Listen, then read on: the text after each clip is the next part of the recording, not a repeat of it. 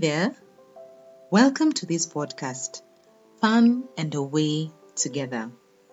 My name is Liz Waweru, a getaway planner at my company, Exclusive Eco Travels, where for 10 plus years we have organized getaways that help travelers reconnect, recharge, and revitalize. Here, we will look at some potential reasons that warrant getting away by couples and how couples could navigate these issues before hopefully planning for that amazing getaway for just the two of them. Why so? Because travel is a fun way to reconnect with your partner, away from the usual hassles of life. Because seriously, if you can't have fun with your spouse, then who else? Being a wife and mom, I can tell you that alone time with your spouse is something definitely worth carving out.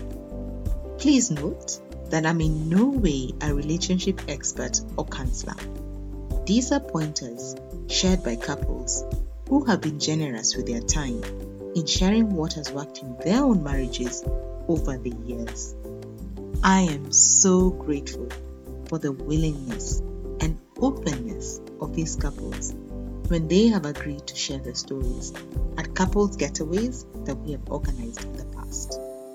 They truly give meaning to the expression, a candle lighting another loses nothing but greatly benefits the candle it has lit. May God bless your marriages, your families, and the work of your hands. You know who you are. Okay, let's dive into it. Does the ability to communicate well between a husband and wife affect their relationship and in turn their intimacy? Communication and intimacy seem to be used interchangeably, though one leads to the other. No person can be a mind reader, hence the need to openly state what one would like. If you would rather your husband bought you chocolate rather than take you out for dinner for your birthday, by all means, tell him. If you prefer your wife to take you out for a drink rather than iron your shirts, tell her.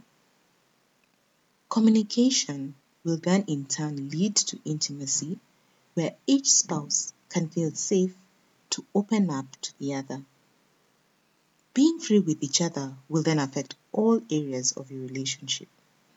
A husband from a facilitating couple at a couple's getaway we had organized told us that his wife was the only person he could think of talking to when faced with a financial crisis after a bank collapsed with all their clients' money and almost the entire family investments and savings.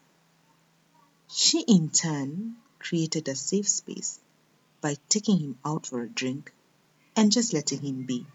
In time, they got round to discussing what they could do with the little they had left over from her personal savings, which she had set aside in another bank. This they did as they mapped out the way forward. Such is the way things should be between a husband and wife. So before talking about the intimacy shared between you and your spouse, determine how well your communication is between the two of you. If you find you may need some help on this front, please don't shy away. Being able to communicate with each other freely will in turn affect all aspects of your relationship. Think of communication as a kind of pivot point. When it is in line, the relationship as a whole is in line. If not, issues will pop up in different areas. That's all for today. Thank you for taking the time to listen. Please subscribe to the podcast, Fun and Away Together. We are now on Spotify. And follow us on our Twitter page at EcoTravels1. That's ECO Travels with a 1. Your comments, suggestions, questions are most welcome. Please tweet them or drop an email to liz@exclusiveeco.com. exclusiveecotravels.com. Remember, whatever you do together, keep it fun.